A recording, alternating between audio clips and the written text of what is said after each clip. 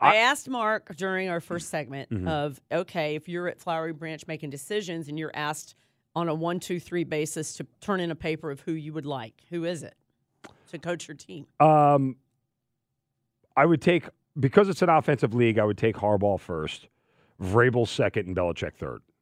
Those would be my top three. I don't need another first-time coach in here. I will tell you 100%. I don't think you 100% cannot hire Bobby Slowick. I got 1 year of a coordinator with a quarterback in the draft that they hit on who can flat out ball.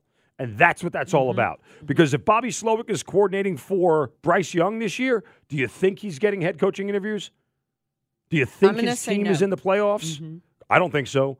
Which goes back to the original premise. It does not matter who they hire here if they don't fix the quarterback. Period.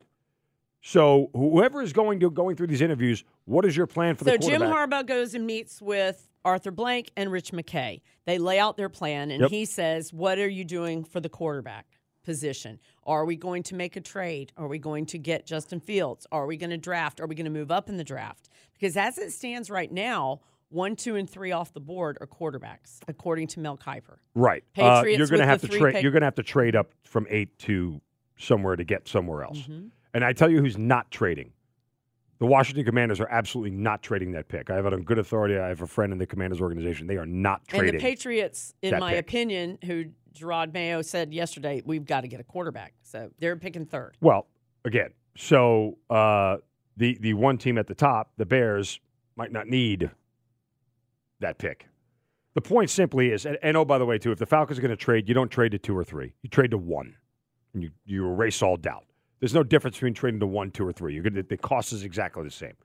No one's holding out for an extra 6th-round pick to go from 2 to 1. Like, it just, the cost is exactly the same. So the point simply is that you go to number 1 and you get the guy you want.